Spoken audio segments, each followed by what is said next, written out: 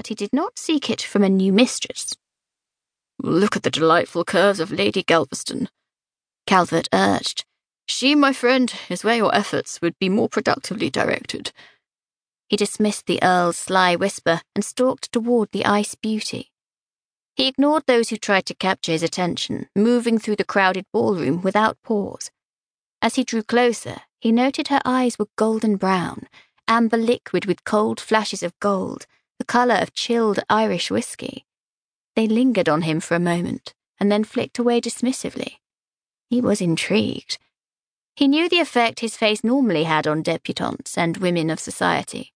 The married ones issued fawning, salacious propositions, while the virginal misses behaved like complete swooning nitwits. He hated it, and did everything in his power to make his appearance more severe. He'd actually been well pleased with the scar over his left eyebrow he had recently been dealt from boxing. "I am telling you, she will unman you with a mere glance," Calvert drawled, strolling along beside him. Anthony did not acknowledge the Earl's crude chuckle as they stopped in front of her. She glanced at them, her mien unreadable. She had freckles. They dashed over her nose and sprinkled her cheeks. "Miss Peppiwell, may I present Lord Anthony Thornton?" She dipped into a shallow curtsy. "My lord?" Her murmur was flat, uninterested. After making his swift introductions, Calvert departed with a smirk on his lips. With a single imperious glance from Anthony, the dandies fluttering around her faded into the glittering crowd. From the cool arch of her brows, he surmised she noticed. "May I have the next dance on your card, Miss Peppiwell?" "I do not dance." She pronounced her vowels with a lilt, and her voice was husky with a musical twang. American. From Boston, if he was not mistaken. He was undaunted by her aloofness. Instead, interest stirred within. It had been weeks since he'd felt desire for any woman. "If not a dance, will you honour me with a twirl in the garden?" "It seems I have caught the attention of the bored and dissolute Lord Anthony." Her sonorous voice washed over him. She did not sound pleased. "Dissolute? You wound me." "So you admit to being bored and seeking out the ice princess?" She stared at him chillingly. He tipped his head as he slowly regarded her. The buzz of the room faded, and he met her gaze without expression. He concluded she could beat him at poker, though he was revered for his gameplay. "I sought out a lady for a dance, that is all." "I am not a lady. I do not hold the lofty title you desire. Will you still want to dance if I am only a miss?"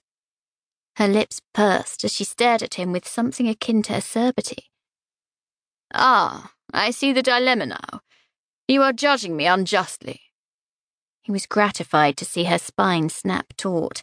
He'd begun to think her a sculpture. "I have done nothing of the sort." "It was you, Miss Peppiwell, who deemed a woman can only be a lady by virtue of a title, and that I would have a similar opinion."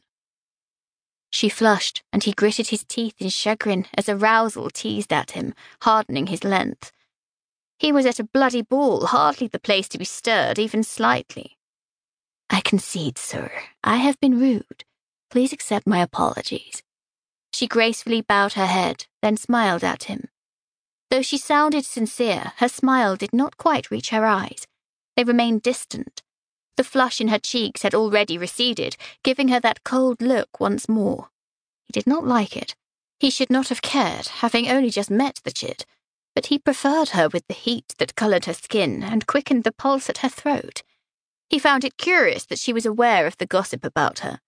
Most young ladies remained oblivious until the cruel jaws of society devoured them. He made another stab at eliciting a reaction from her. "My lord," he stated.